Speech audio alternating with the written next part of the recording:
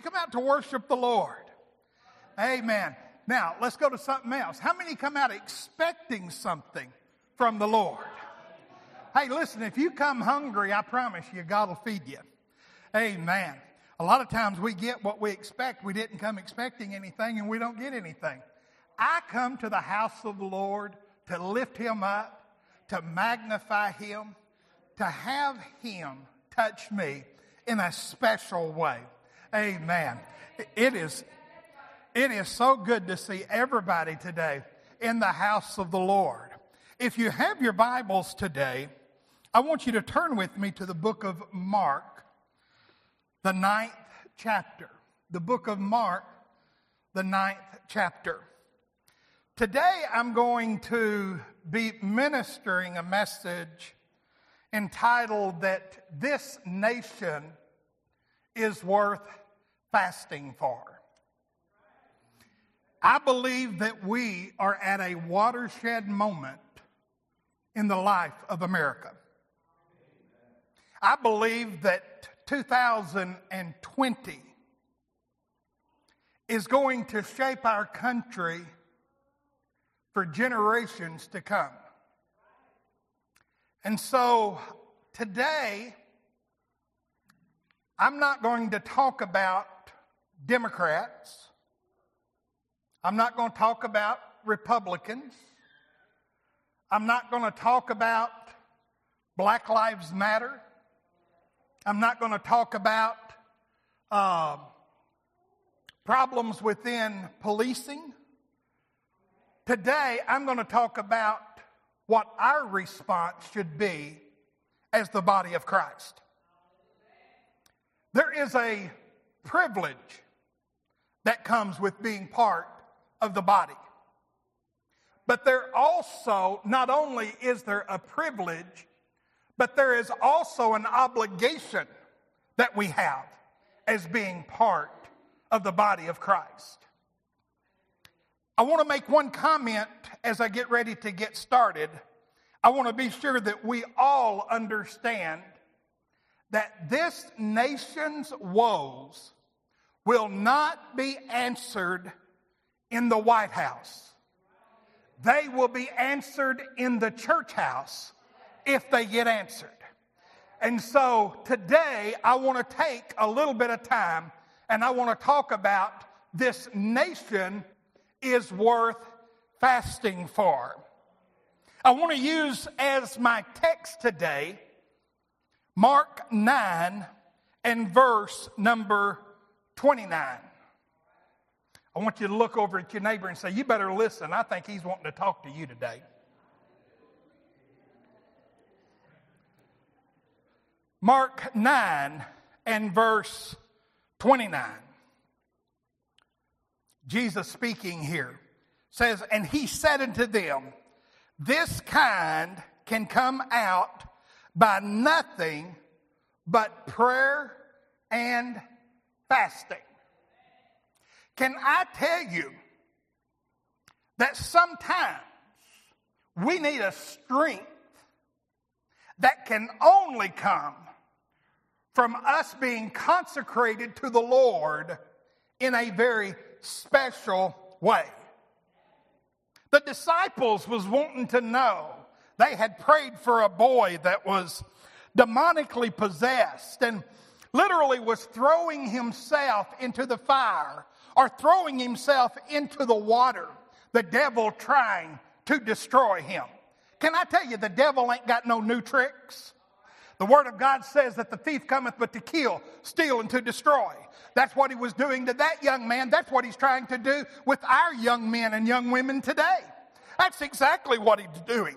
And so what Jesus said, the disciples came to him and they said, but Master, we prayed for him.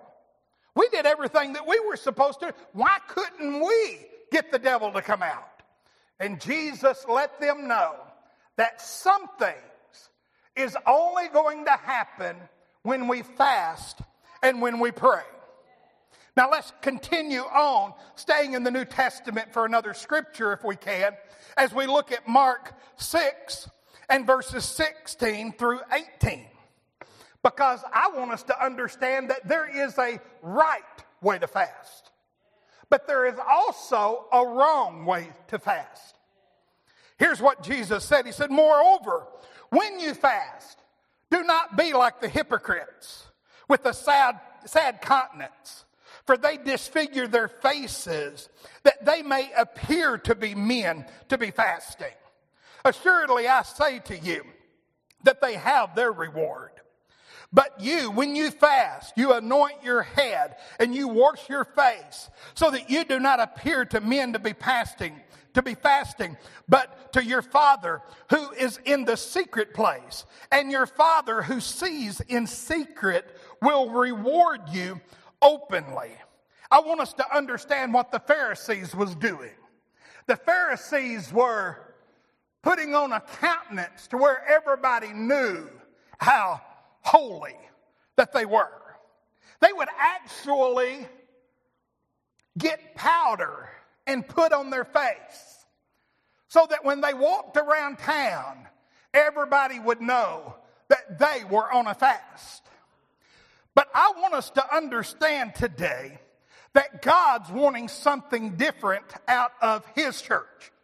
Somebody that's not looking for a pat on the back, but somebody that is looking to be able to say to this lost and dying world that Jesus Christ is the answer, and I need more of Him so I can walk victoriously in the life that God has chosen for me. Give Him a hand clap of praise today. I'm talking today about this nation is worth fasting for. Now, here's what it says in 2 Chronicles 7 and 14. You'll probably recognize this verse. It says, if my people. Now, I want us to see, first of all, who he's talking to. He's talking to the children of God. I also want us to see that it is conditional. It says, if my people who are called by my name will humble themselves and pray and seek my face. And then listen to what he says. Now, who was it that he was talking to? My people, to the Lord's people. He says, if my people will turn from their wicked ways. Can I tell you, I can't see revival outside the church till I see revival inside the church. Can I tell you, we won't see revival inside the church till we let revival happen on the inside of us. Jesus said, He's looking for a church that will be hungry enough, that will seek Him instead of all of the pleasures of the world. Can I tell you today, that's all fasting is about. It's deciding that I'm going to push away from satisfying this flesh so that I can be hungry for the things of the Lord. Look over at your neighbor and say, He's telling you the truth today. If my people which are called by my name will humble themselves, pray and seek my face and turn from their wicked ways, then, he says, if you'll do it, then I will hear from heaven. I will forgive their sin and I will heal their land. How many people today believes that our land needs to be healed? How many believes that this nation, and let me be very clear, that was founded on Judeo-Christian values. This nation that was founded by men who said that we are going to live by the 10 Commandments. We were founded as a Christian nation. Somebody says, oh, they found a document that said, let me tell you about the documents that they found. There's over 9,000 different documents dealing with our founding fathers that talked about how that they were seeking a place that they could worship the Lord and that they could lift Him up. I want you to understand that the world today is trying to rewrite our Christian heritage, but this is a Christian nation founded on Judeo-Christian values. When did it become unpopular for us to say things like, "Thou shalt not steal, thou shalt not kill"?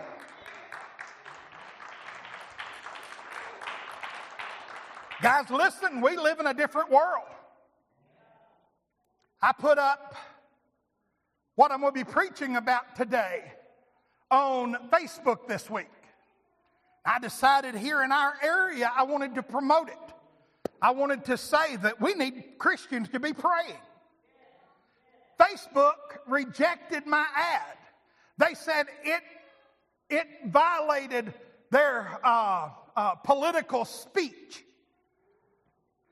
When did praying become political speech? If you got Facebook, get on and look at what I said. I said this is not about Republicans or Democrats. I even put in what I said, do not say anything on this thread political. That's not what this is about. Honey, can I tell you, and listen, I'll get back to my notes maybe. But can I tell you that the church has bought into this fleshly stuff? The church has bought into, our answer is, if you're a Democrat, our answer is to get rid of that Republican. The church has bought into, if you're a Republican, that we have to get rid of these Democrats. Honey, I want you to know we are in a spiritual battle for the soul of our nation, and we better arm ourselves with the full armor of God and understand that if we try to do this in a fleshly way, the enemy is going to win. But if my people, somebody hang with me today, if my people, which are called by my name, can I tell you, if I make a decision that what I'm going to do is I'm going to come down to an old-fashioned altar and I'm going to begin to pray like never before. And I'm going to call out upon God. I'm going to repent for the sins that I've committed. The sins that are committed in my community. The sins that have been committed in America. And I'm going to stand and ask for a holy God to forgive us. I'm going to see revival. Oh, hallelujah.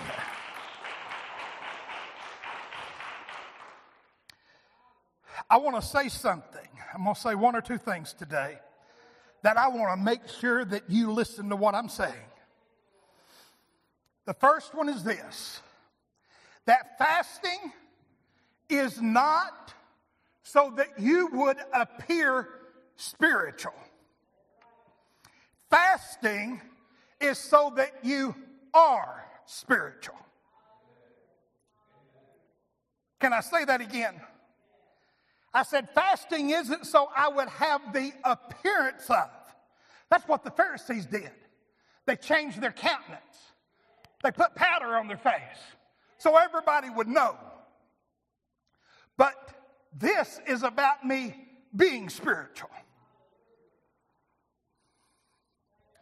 Let me get off my notes for just a second. Can I tell you that if I'm not hungry for a move of God, I said if I'm not hungry for a move of God. How many remembers when you first got saved? Brother Mark, when I first got saved, I thought I'd go to hell with a water gun and put it out. You know what I'm talking about. Man, I was on fire. Woo, those flames was burning. Can I tell you that as I've got older, I've come to understand that that flame doesn't have to be that high.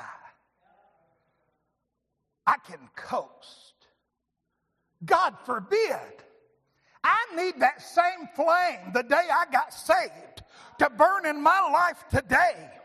I need to have a hunger for a move of God, not only to happen in my nation, and not only to happen in my community, and not only to happen in my family, and not only to happen in my church, but I need to have a hunger for God to move within me. It starts with me today. Can I tell you that if you're not hungry, now listen to me, if you're not hungry for the things of God, it's because you're getting filled with something else. Did you catch what I said? I said if I'm not hungry for the things of God, it's because the things of the world is starting to fill me up. Can we be transparent enough to say that sometimes I need to have a spiritual attitude adjustment? I need God to reach down and to hit that convicting power to draw me back to Calvary, because this stuff that isn't important is becoming important. And can I tell you today that God is wanting me to hunger and thirst after righteousness, after Him, and I'll be filled. I'm just simply saying today that this nation is worth fasting for. Fasting is not so that you and I can appear to be spiritual. Fasting is so that you and I are spiritual. Let's look for just a moment at some of the fasts in the Old Testament. I find that Moses fasted before he received the Ten Commandments. I find that David mourned the loss of his child and the illness prior to him dying, and he fasted there while he was sick. That Elijah fasted whenever he was escaping Jezebel. That Ezra fasted while mourning over the sin of the people. Esther fasted for the safety of the Jews. Daniel fasted for an answer to prayer. I want us to understand all through the Old Testament we find where God used fasting for a lot of different reasons. In the New Testament, I find that the religious peoples fasted, but most of the time their fasting was in vain. They got their glory because of the show that they were trying to put on. I find that John the Baptist's disciples fasted. And I also found that when Jesus, before he even began his ministry, as it was beginning, he went on a fast as well. Can I tell you that all through the Word of God we find where there was fasting? So I believe that this is a subject that we can talk about today with integrity, that the church needs to be doing. I want to go just a little bit further. We find that the early church fathers that they fasted.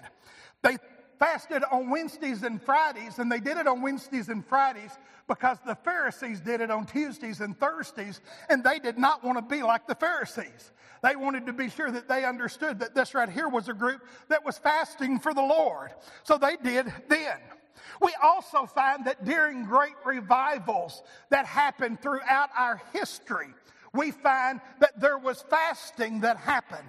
During the Great Awakening, there was a group of people that was fasting. I want us to understand, back in 1859, this is before the Civil War, that there was, they called it the Layman's Prayer Revival. And what it started off as is it started off as a revival. I think it started in New York. But anyway, whenever it started, it wasn't started by preachers and all of that right there. It was started by laymen coming together during lunch, fasting lunch and praying. And whenever they began to do that, and they continued to, all of a sudden, that they wasn't the only ones that was fasting and praying. You also found others that was doing it. Then it started going to other towns, and then next thing you know, it had stretched out across America. They say that between 1859 and 1860, that during that 2-year period, that more than 1 million men came to know Jesus Christ as their Lord and their Savior because of a noontime fast of people coming together, lifting up the Lord and praying. I want us to understand today that God has used fasting for great and mighty miracles to take place. And so we find that all the way through. If you look at the Welsh revival, if you look at the Azusa Street revival, the Korean Pentecostal revival, all of those, before those happened, there was men and women that was calling upon the name of the Lord in fasting and in prayer. But not only was it Christians that's been praying, but can I tell you that in our nation, we have been called to fast and to pray on many different times. I want us to take just a minute and I want us to look at this. Before we was a nation in 1776, we find that in 1774 that the British Navy had set up right off the coast of Virginia, and the leaders in Virginia, they declared a fast for all leaders in that state, and God brought deliverance. I want us to understand that in that 3 different times during Lincoln's presidency, he called for the nation to fast. 3 different times that he called for it. Several times during World War I and World War II, there was national days of fast, not only with America, but also with the allies across the world. I want us to understand that there has been many different times that our nation has been called to pray and to fast. Oh, that today our leaders would call for a national day of prayer and fasting. Oh, that our leaders today would call on the people to call upon the name of the Lord. But can I tell you today that if the Democrats were to do it, the Republicans would find a fault in it? Can I tell you that if the Republicans did it, that the Democrats would find a fault in it? Because we live in such a divided time. Let's take just a moment and let's talk about this time that you and I live in. We live in a day of so much political unrest. Guys, listen, I literally have just unplugged the TV to news. I mean, I used to be a news junkie. I mean, I'll have to, confession is good for the soul. I'll just have to be very transparent. I was listening to probably an hour's worth of news every single day. Now I don't listen to an hour's worth of news in a week. And Teresa and I are getting ready to leave. We're going to be gone. We're leaving right after service, and we're going to be gone for 10 days. And we're going to get to spend some time, just me and my baby. Amen. I hope we don't even hear the news during that 10 days. Can I tell you that we live in such a politically divided time? We started this year off with impeachment. I don't care if you're for it or against it, it's divisive. And we went through all of the different junk that we have been going through. Now we have a Supreme Court fight that's getting ready to happen, and all it's doing is making a side A and a side B, and it's an us and a them and all of that. In the 2016 election, and I'm going to get real close to talking political. Sister Barb, if I start talking political, you let me know, because I need to stop. I want to be sure that I don't. But the Russians were running some Facebook ads. This is documented, so I'm not citing anything here. They were running, but particularly at an event that was going to happen in New York City. And if memory serves me correctly, it was a Trump rally. If you remember, we had Trump and Hillary Clinton, running in that race. And those Russian, I think they called them bots, but anyway, those Russian ads, they ran a lot of them to New Yorkers, and about half of the ads was to get people to come out and to support that candidate, and about half of them was to come out and to protest against that candidate. Now, can I tell you that particular ad, I'm not getting into all of the huffs and puffs. This right here is just something that is documented. But in that particular time, they wasn't trying to make somebody win, And they wasn't trying to make somebody lose. They were trying to cause division. They were trying to make it to where the house is divided. Can I tell you that as I look at all of the issues that are going on in our country, I believe with all of my heart that there is an element within it that is not for something or against something. They want division within the United States of America. I believe that we are seeing this unfold in unprecedented ways today. I want us to understand that in the last 100 days in America, there has been between 15 and 26 million people that has been out protesting about injustice or the police brutality in our nation. Between 15 and 26 million. That's a lot of people. Look over at your neighbor and say, he's talking about a lot of people. Literally, it has touched over 2,000 cities in America, including our own. Now, I want us to understand that I believe that 99%, that's a big number. I believe that 99% are protesters that are trying to get something changed. Okay? Please don't say that pastor left and said all of these people were heathens, because that's not what I've said at all. I believe that 99% are good people that think that change needs to happen. How many knows that we could have change in America and that be okay?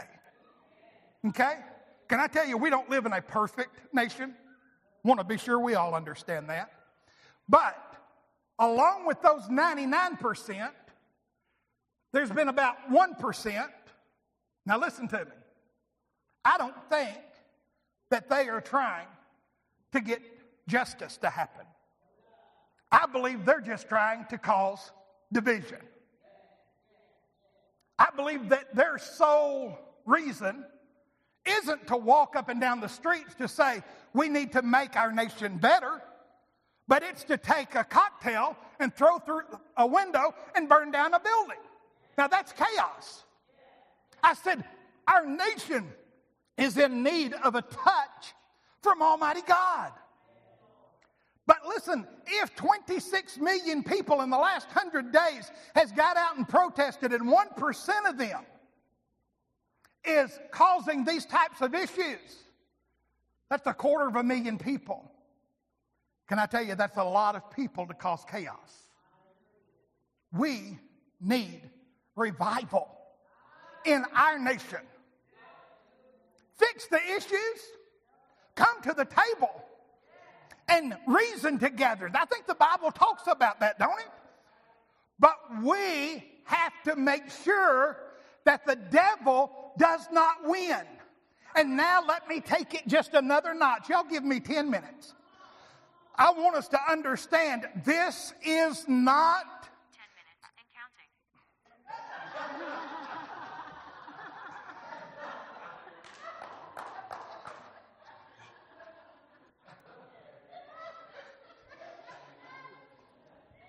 Brother Melvin, did you set my clock to do that?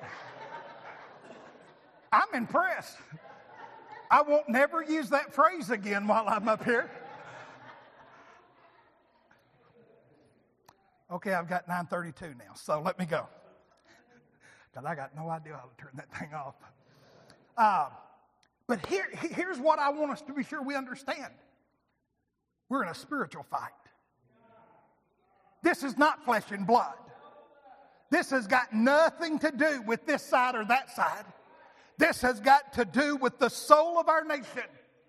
And I believe if change is going to happen, that it will happen in the church house as we begin to pray and we begin to seek God. That's what I'm talking about today. Now here's what Scripture tells me in Mark 3:25. It says that if a house be divided against itself, that house cannot stand. John Wesley, who founded the Methodist Church, as he was on up in years and the church was doing really well, and there was a newspaper reporter that was interviewing him and said, "Are you afraid that somebody is going to come in and try to destroy this church that you've worked so hard to build?" And he said, "No." He said, "That's not even remotely possible." He said, "My fear is that it will be destroyed from within, not from without." I believe that everybody's looking for China to come and do something to America, or Russia to come and do something to America, or Iran to come and do something to America. But if something gets done to America, it's going to be by inside. This is a day and this is an hour that we need to make a decision that we're going to pray. I'm not a prophet, and I'm a very optimistic person. But I want you to know that I believe that the next 45 days are going to be days that are going to be filled with chaos leading up to this election.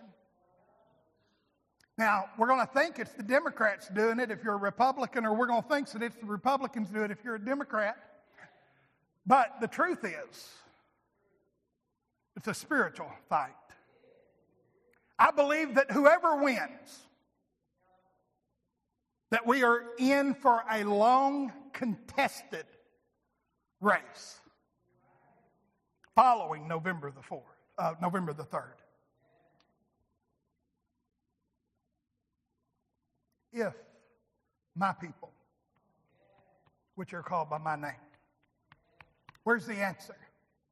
The answer is found in the church house. I want to ask you a simple question today. I just want to ask you, would you stand with me in prayer for our nation? I'm asking for as many people that would